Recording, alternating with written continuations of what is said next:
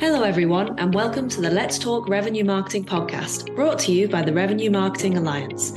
Today, we're joined by our podcast host, Eve Chen, who's going to be discussing marketing and sales alignment with CMO Natalie Truong and author and B2B sales influencer, John Smibert.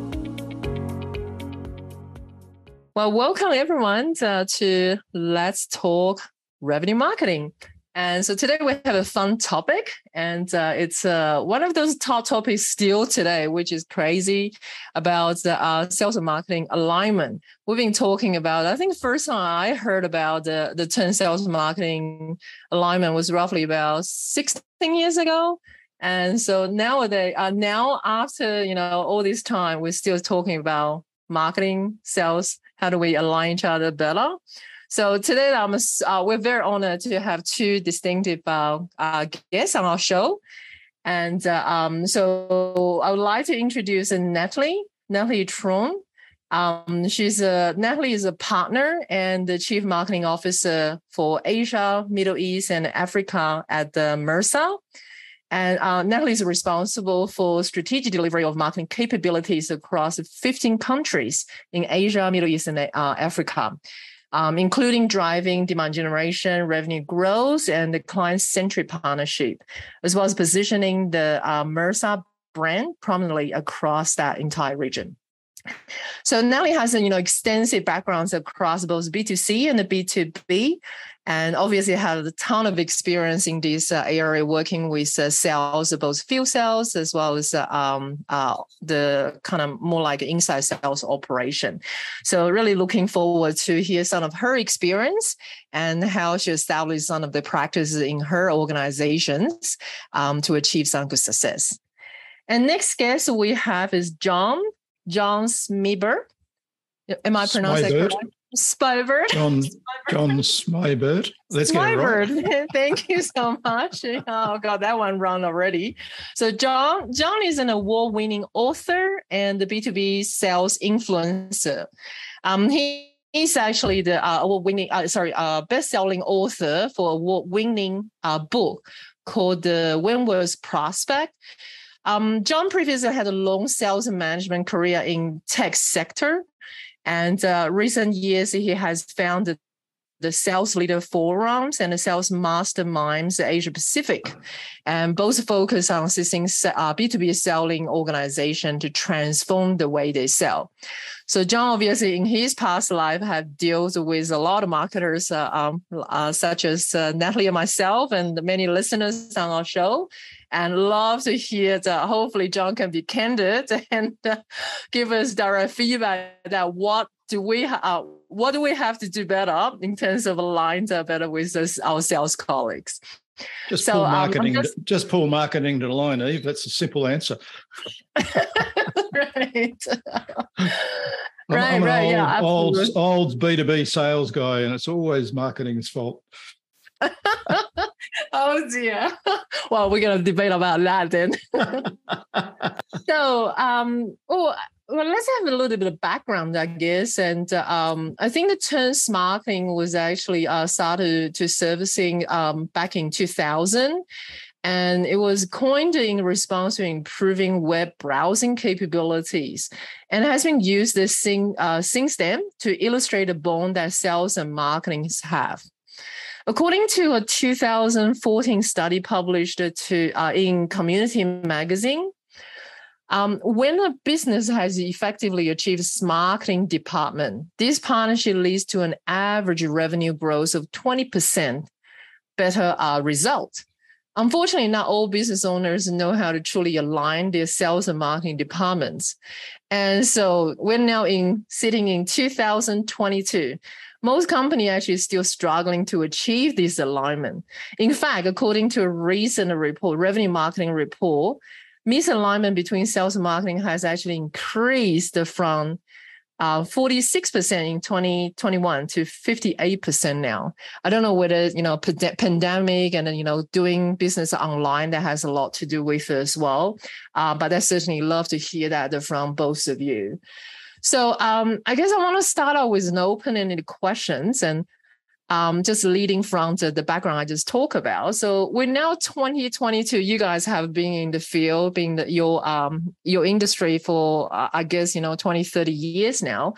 Why do you think that we're still talking about sales marketing alignment now? I was actually quite surprised, Eve, to be honest with you, that when I heard those numbers and when you shared the background. I've mostly worked in a sales environment, given my background, come from banking, asset management, private banking, and now professional services. So always loved roles where I've had the opportunity to work with salespeople to grow, either new clients, new segments, new channels, etc. So I'm actually really keen to hear from John, given that John has done a lot of this research into why this misalignment is still occurring. I mean, I've got my thoughts on how I've approached each time I walked into each of the companies I've worked with, and you need to understand your audience. As a marketer, that's what we're taught in uni. And so that lesson I've learned at school is something I've always taken with me. So you need to understand the motivations for your salespeople to want to work with you. And that's the attitude I've always taken into every role. So right. I've never really had major issues with dealing with sales team, and that sales marketing handshake has always been, I've found quite interesting and fun to develop. But I understand that there are challenges from, other marketers out there. So actually, John, I'm keen to throw back to you and hear what you're hearing in the market in relation to this. Well, let's answer the question. Why do we need alignment? I think that's the really important question. And to me, there's two key reasons. And in this, I'll give them in the priority sequence that I think they are. First is we need to do a much better job of helping the customer through the buying journey, of giving the customer a great experience with us as they go through the buying journey. And when marketing and sales are aligned, it's remarkable how we can improve that experience for the customer. And the end result of a good experience to the customer is they spend more with us. So the second reason why we need alignment is to grow revenues more effectively, more efficiently, more productively. That's why alignment's so important. And the challenge we've all got is an historical challenge. Companies are built around silos, and each silo has their own objectives. Each silo operates in their own environment, and occasionally they reach across the silo to another silo and touch each other, but never enough. And I was brought up in that area, the old hierarchical managed companies, and marketing and sales were two independent organisations, managed independently, motivated and measured, and et cetera, quite independently. So, it was like Venus and Mars. They just wouldn't be able to communicate, didn't understand each other, and so on. So the alignment is important, repeat, for two reasons. One is to give a customer a better experience, and two, be much more production efficient in driving revenue. Yeah, right. And just follow on to Natalie, what you mentioned, like working in a sales environment. That's definitely my personal experience as well. Like when I was a channel marketing manager, I actually worked closer with my channel sales team than my marketing team. So I even situate myself, physically locate myself with the channel sales team. And I remember this is more than 15 years ago now. And I actually, when I started at Lexmark, I would actually have a one-on-one with each individual sales and really understand their business portfolio. And then sit down really with them and say, hey, I'm here to, achieve a common goal. So how can we, together develop strategies and down to the individual team member level, not just, departmental and at the company level in terms of our goals, but down to, what this person, I think go back to what Natalie was saying that, I come from advertising background. So really understand that the psychology, in terms of even our internal colleagues, I treat them actually in a way like my internal customers. So I'm here to deliver service. So they are. So are they. They are there to deliver service to the company. We should have a common goal. So, but a lot of time that I see that, the common goal component and the structure as well, if it's not kind of, and often there are a lot of organization will have less marketers than sales resources. I don't know in your experience, like the ratios, like one marketer matching with, a team of salespeople, how that work, how that actually create challenges, in terms of achieving. Some company, I believe, they can't even match their sales teams directly that way. So you don't have the luxuries of having one marketers working directly, helping, those sales teams to achieve certain goal for their business goals. So what is happening that, I guess, in your experience that you see that, tangibly some of the challenges that really prevent the sales and marketing truly singing the same songs and, kind of taking the similar approach to market and delivering that, better customer experience, I suppose. I guess I think about that in this way, and I'd love to hear both your thoughts on this. So is this sales alignment or SMarketing alignment a struggle where sales and marketing report into one person, or is there a struggle when actually they're both reporting into different people? I've really always been really fortunate. I've always worked in environments where the sales and marketing report into two different people. I think that when it reports into one, sales is always going to win, and it's difficult. It's not really about winning or losing, but it's difficult for the marketing psychology or the marketing voice to be heard when you're reporting into one. Now, might be that's my limited experience, but I'm keen to understand from that research that you've talked about, Eve, whether the departments had been reporting into a single point or two different points. Can I jump in there if you don't mind? Yeah, absolutely. If the right culture and the right methodologies and processes in place and the right mind frame, I don't think reporting who reports to who is vitally important. But if it's not, then I tend to agree with what you just said, Natalie. I'm very much a supporter of the Chief Revenue Officer model, and they ultimately they've got to both report up to somebody, even if it's a CEO or whatever.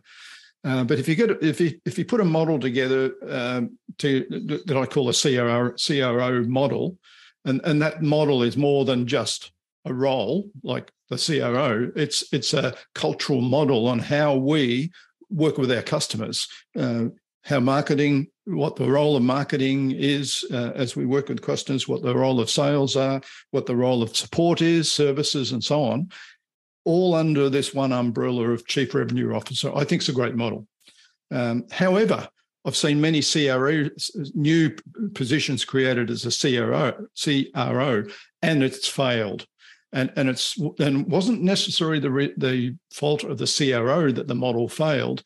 It was still the fact that they didn't have the right culture in place and they still had silo models. And the manager, all the CRO was doing was trying to manage and roll down all the vision and all the aspects of how to manage the business down into silos, and the silos still operated as silos. So it's that culture we need to change, where we're all working in one team for the customer. Now, that's tough. Change is really, really tough. So I've worked in a lot of very old traditional organizations trying to drive change, and you're hitting your head against a brick wall quite often. But bit by bit, you can make it happen. In startups and smaller organizations, you've got a great opportunity to make it happen very early and get the culture right very early. Unfortunately, I've walked into a lot of mature startups, and as they've grown, they've decided they're going to build these silos, and the silos just don't work together. So it's getting the culture right. It's that culture around the customer. Yeah, I tend to agree, because culture tend to be the intangible glue And, kind of, if your culture is not laser focused on customer, about growth centricity, then it becomes really hard. We tend to get stuck in that functional role. And marketing and sales, we certainly are operating a very different, even pace, to be honest. And because sales, a lot of time is operating very transactional, it's on a month-to-month basis. And there's quota, quarterly quota and a monthly quota you have to meet, right? Whereas a marketer, we are required to think a little bit longer term. At the best, and the Japanese company I work for is 3 to 5 years. We develop midterm programs, and so know exactly where we're going to be position ourselves in 3 to 5 years later down the track.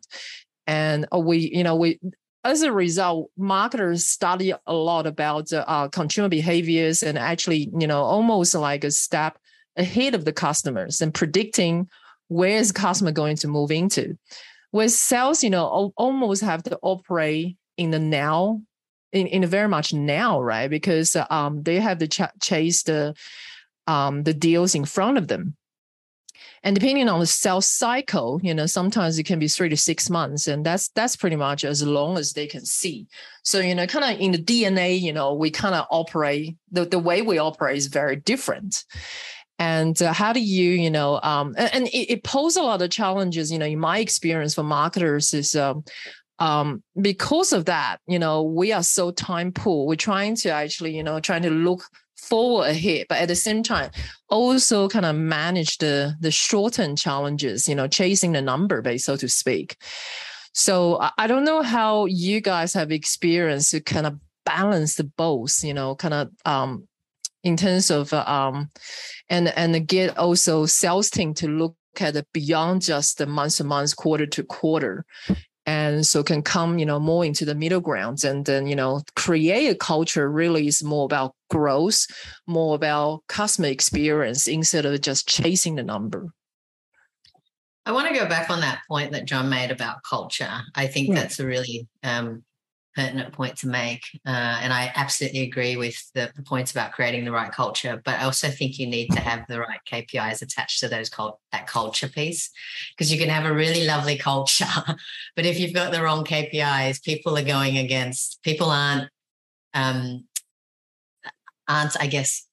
doing the right things for the customer if the KPIs don't match what you want them to do. So agree on culture, but I think KPIs aligned would be really important. And I'll give you an example of what I mean by that. So we could have a really nice culture, but if the KPIs are only supporting and rewarding salespeople, you've got a whole bunch of admin, functional, operational people who, without them, salespeople could not deliver that deal, who are never rewarded. So you've got a whole bunch of people sitting there going, well, it's a really nice culture to work in, but your KPIs don't reward me for any of that. So I guess I think that's important. The culture and KPIs are really important.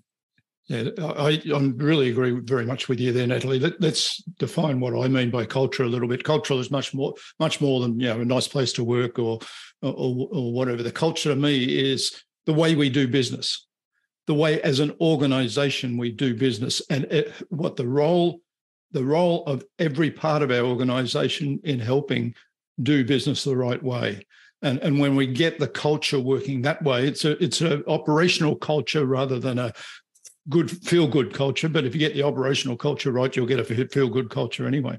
And certainly, you're right, KPIs, what the metrics you're going to measure, but across the organisation, and how are you going to measure individuals, and they have to align.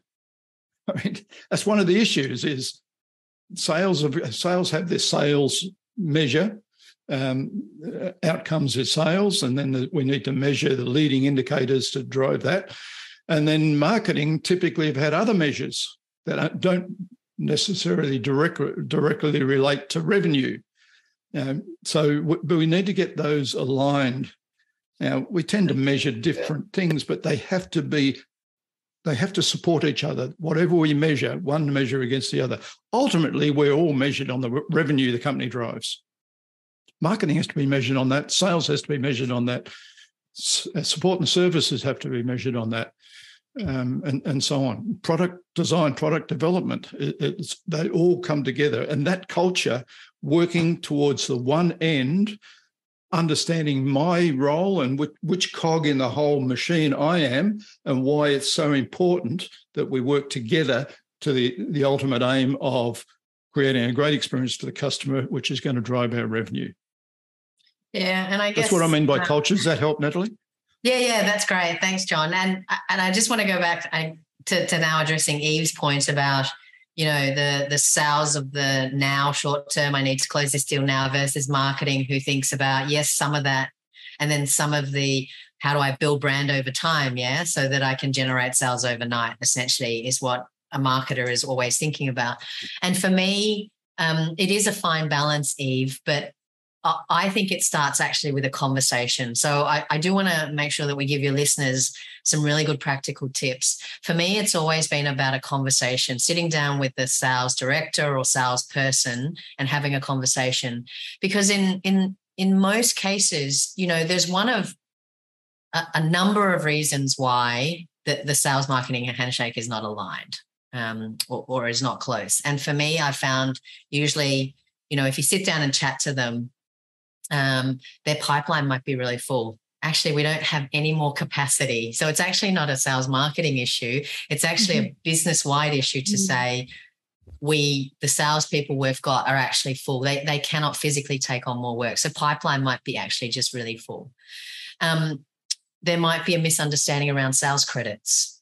Actually, why should I give I don't care about the lead that Natalie's given me, because if I close this, Natalie's going to take the sales credit, which I've experienced as well. So you need to be really clear about who gets the sales credits.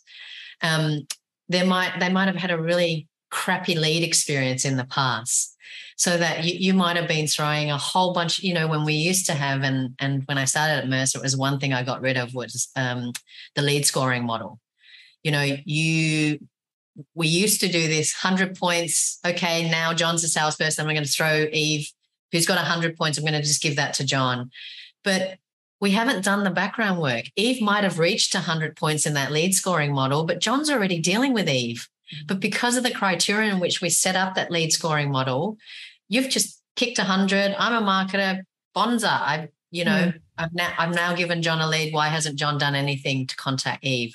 So they might have had a crappy lead experience. So there's always a number of reasons why the sales and marketing handshake is not working. And it's not just, actually, I don't like working with you. I don't think a salesperson ever comes to work and says, actually, I don't want any of your leads because actually I'm fine. I've got all the business I need. So I hope that answers. I don't look at it in a way of short-term versus long-term. I look at it as, how can we help each other build the brand over time, but give you the leads you need overnight so that you can achieve the goals that you have from a sales perspective. Right. That's a really good point. Yeah. And to do that, I focus people, and I think this is the way to do it. You've got to be focused on the customer. You've got to understand in your target customer environment, who are your ideal customers and why, and that you need to get agreement on the definition of an ideal customer across sales and marketing. They both have to understand that very, very clearly by the industry you sell into, and it's going to vary from industry to industry. You need to understand the buyer's journey. What's the typical steps the buyers go through? And we need to have a strategy to be, in one form or another, engaging with the buyer even before they've started their buying journey, right? Business as usual and so on. So how do we help them think about where they're taking their business and how they might need to think differently right up at the beginning of the buying journey? Now, that to me is a big part of that's marketing and marketing's role. But it's got to be done in collaboration with the sales, because ultimately you're going to hand it over. But the concept of chucking a lead across the fence and it's yours now and I'm going to go and do something different is absolutely crazy, particularly in the larger B2B world, which is what I'm used to. Marketing have a role right through the buying journey. The concept that they find the lead and this customer's interested and this lead scored or whatever. Now here you are, sales. Now I'm going to go off and find another lead. is just wrong. Right. And for salespeople to understand that marketing have a role. Now, one key role marketing's got right through that buying journey is getting the right content onto the table. And I think there's a fault of both sales and marketing, but all the research says that 70 or 80% of the content produced for customers' consumption is not read by customers because it's not relevant. The customer doesn't see it as relevant. So we need to make sure we're both marketing and sales are talking to customers, understanding what the customers are going through, and understanding what sort of content, what sort of insight, and so on that they need to help them through their journey. So that's just one example. Classic working with one company last year and the year before, the company that made fast chargers for electric car, very fast growing market. So they had all this content, which was product content, and the marketers are pumping out more and more product content, and the customers weren't ready or wanting to read product content in that marketplace. The trend, market's moving so quickly. They're getting that.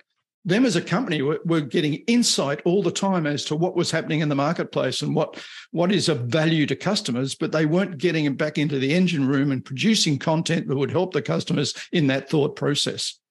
And that's should be a joint exercise.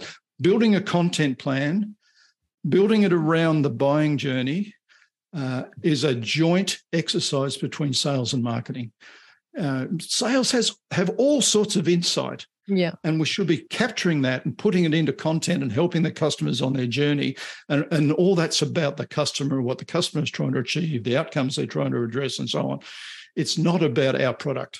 Yeah, no, I can't agree more, John. But I'm also pretty fortunate, just like Natalie, being an organization that we tend to work, very much hand in hand, and there's enough trust established. And like me as a marketer, I will actually go out and my sales will actually take me out to see their customers. And, when I jump onto the consulting land, and I found that was not the case.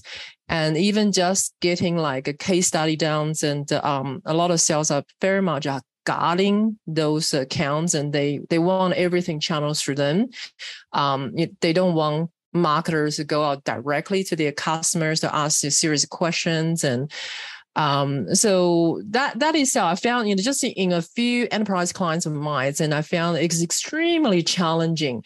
One of the programs I was commissioned to build an ABM program, and actually two accounts. So one of them that the sales don't show up even. They don't even show up that alignment. The first phase of building an ABM program, you got to have alignment, which is establish goals and what do you want to achieve out of these accounts.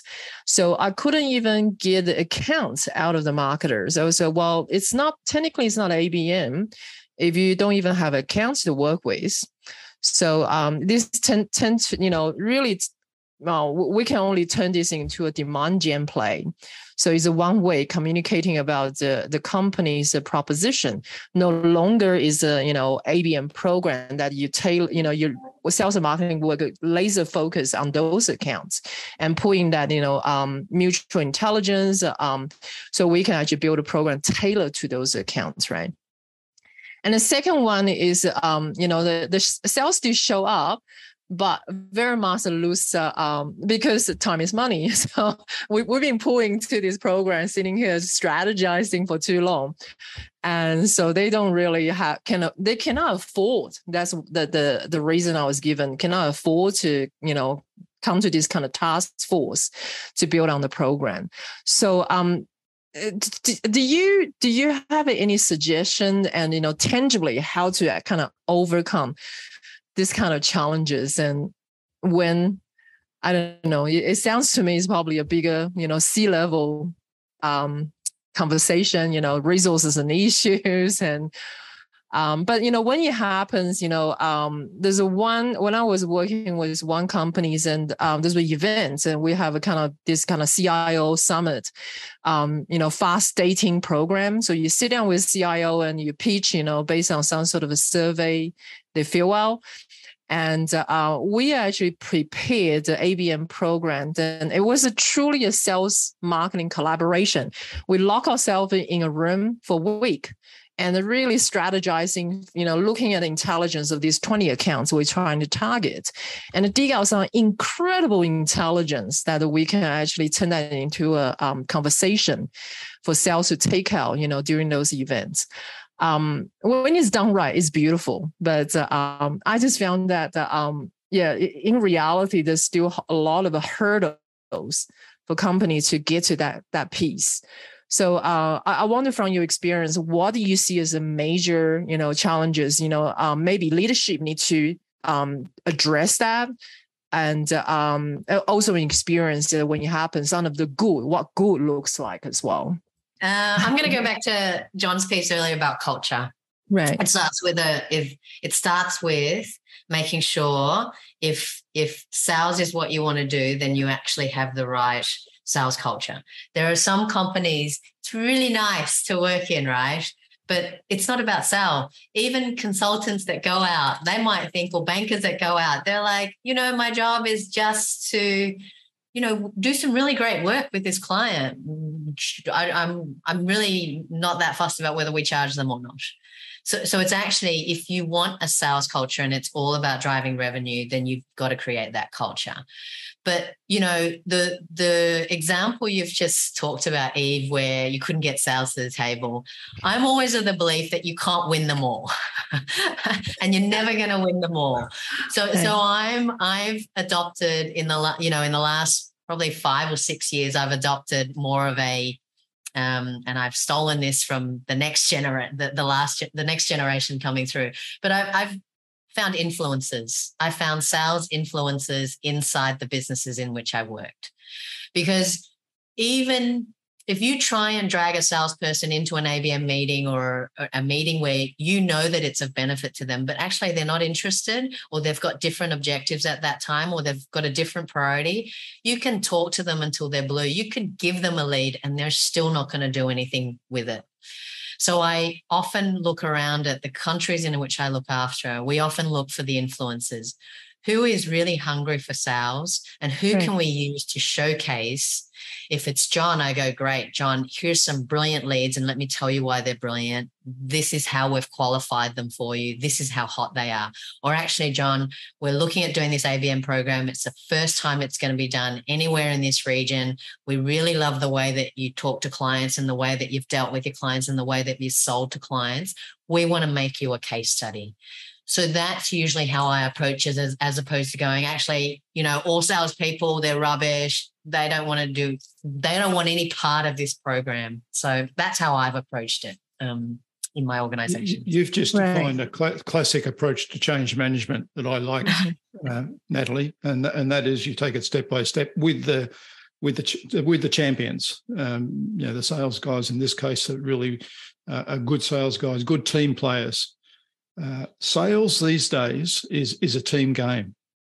I mean, every customer we're selling to in the B2B world, on any decision that's a reasonably significant decision, have 8, 10, 12, 14 decision makers in that process. And on our side, if we think, we got one salesperson that's going to be managing that sale and doing most of the work, that salesperson will be unsuccessful. And if we've got maverick salespeople that go out and line them up and knock them down, we've got the wrong people for the culture anyway. Salespeople these days need to be team players, and we need to get the right team players on board. Now, that's part, again, and going back to this CRO role, if you've got the right leader at the top that is driving the strategy, driving cultural change, or getting people to help them drive the cultural change in the way Natalie talked about, then you're going to get the team starting to come together. And then, of course, you need to measure them and give feedback and manage that change on an ongoing basis, reinforce it. And you need to think about how you reinforce that.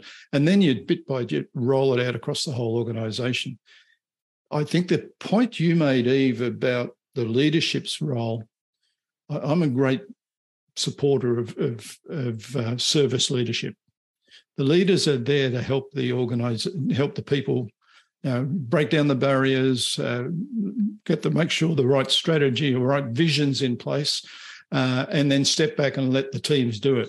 They need to put the right teams in place and make sure they're motivated the right way to ensure you get those changes coming through the organisation, get the right, how do we do business culture happening properly, and just get rid of the silos. You mentioned the book, The Wentworth Prospect. The Wentworth Prospect is a novel, and it's a novel about a sale made to a bank by a cybersecurity company. We went out of our way to make sure there were no silos represented inside the cybersecurity company when they're selling to the bank. The bank was full of silos, so we had to understand what that was all about and how to work with all the people across the different silos in the bank and get them cooperating and collaborating to the end result. But that story tells a great story of how, as an organisation, we need the right, how do we do business culture? In that particular case, the marketing person ended up on some of the calls and really understood the sort of how the marketing could support. And this, we're talking here a 6 or 8 month sales cycle, larger business, etc. Marketing have a role, certainly a nurturing role very early in the process, but later in the process, the fact that people think, marketing will chuck a lead across and then walk away, I think is a wrong thinking. Marketing should be there meeting periodically and having interaction with the salespeople. How are you going? Where are you going? What do you need from us now to help support the sales process? And that's a cultural thing. That's a teaming thing. And that's pretty much the way I see leadership is actually, I'm represented at the bottom of the hierarchy. Leadership it's a service leadership servicing the people above them, and the people above them are touching the customer, and all have a role in the way they touch the customer. Right. What are some of the warning signs you see that is, it's getting to that, basic organizations will be heading to the wrong direction.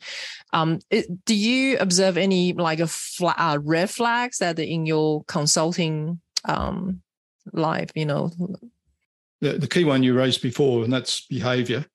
Right. And behaviour in both marketing and salespeople. If you're getting the wrong behaviour, big red flags come up. We've got to understand why they're behaving that way, what's driving it. Is there something in our culture? Is there something in the way we measure people, or what are that's driving that behaviour? Or have we just got the wrong people in place? And when you're trying to drive this change, particularly in an older organisation, you'll often find you now have the wrong people in place. And it's pretty ruthless to say it, but sometimes you just have to move those people on. Yeah, because they're going to block the change. They're going to block the culture and so on. But, most people will come across, given the right path to follow, giving the right service leadership and so on, they'll come across. You'll get that change happening. And sometimes it can happen very quickly by removing 1 or 2 blocks. Yeah, no, that's true. Very true. Yeah. Have we solved the problem yet? It's. I think I'm trying to. We might need to come back in 2044. Easy, but it's definitely not easy, is it? Well, I'm conscious of the time, so I'm gonna ask an interesting question. So, if you could predict, and I'd like both of you to answer, if you could predict the future, what would you guess to be the next big thing for leaders to help achieve alignment in the organization across revenue generation value chain? I call it, revenue generation value chain is basically sets of activities that, from the your supplier to buyer. So all the activity that happens. What do you think will be the next big thing for leaders to help achieve that alignment across the organization? You want to go first, Natalie? She's keeping scores. I can see that. The clogs are working out there. Look, in all seriousness, I think following this podcast, I think there'll be people out there creating education courses because this whole process, what John and I have really spoken about, it's about educating each other and understanding each other's value that we bring to the culture we want to create, to the growth we want to drive in the organization. So it's not going to be one single bullet. It's not rocket science. It'll be it's time, it's patience, and it's education, not just on one side. It's not just marketers teaching about the value, but, salespeople, like John said, the way to drive great content is if we get that information directly from clients, or if the clients are talking with salespeople, then directly from the salespeople. I think that's going to be the next big thing, is e-learning courses related to sales marketing handshakes. Awesome. I think. What about you, John? I'll reinforce what Natalie just said. Absolutely. One thing that I think it's mindset change we need to achieve in a lot of organizations. And one of the key mindset changes is the use of the word intelligence, particularly in relation to marketeers. Marketeers' role is to bring intelligence to the table for the salespeople and the customer. It's not about generating a lead anymore and putting that across the thing. It's and in this day and age, with the tools, technology, artificial intelligence, big data, all sorts of stuff we've got, we can very, very easily predict things like a trigger's happening in one of our target customers. And if we're not identifying something's triggering a change in a customer organization, then we're being totally ineffective. And I think that's a marketing role, to really delve in and get all the intelligence, get all the insight, and then work with the salespeople in how to leverage that to the benefit of the client. And a key part of that is getting in early. If we're getting the triggers and we are identifying when customers' behavior is suddenly changing, they're starting to think about something, a challenge in their business or a challenge in their industry or whatever, and we're able to now start helping the customer think about what that means to them, we're in very, very early in the buying journey. Now, if all we're thinking about is marketing generating leads for sales, and then chucking across, typically those leads arrive when the buyer's already right down the buying journey and now is starting to look for a solution, and they're going to start wanting to talk to one or two or three providers. Way too late. And if that's what marketing's doing, and then chucking across to sales, and then sales are in there, the customer's essentially almost made the decision, what they want, what they need, and maybe which suppliers they might get it from. Yeah, we might get on the list to have a look at us, but we haven't helped the client through their thinking journey at all. And I'd really like to emphasize those words. The client, from the time some trigger happens in their company, they need to start thinking differently about the way they're doing something. From that beginning right through to implementation is a thinking journey, and particularly early in that process. And if we're not helping the company with their thinking journey, then neither sales or marketing are doing their role. We as an organization have not got in place the right way to do business culture. It's all too late. Yeah, no, can't agree more. Yeah. Sorry, John. That was a long answer to a simple question. What's the one thing you said? Well, I just used the word intelligence, but it's really getting the way we do business culture in place to help a customer through their buying journey and start that dialogue with them, not necessarily talking, but it's a dialogue of some sort with them, sharing content or whatever it is right back at the beginning, and then work with them through that journey. So understanding the buying journey and bringing intelligence and insight to the table through that journey is the big new thing with the right culture. And certainly marketers can contribute a lot, because we should really be owning the buyer's journeys and constantly updating and based on the market change as well.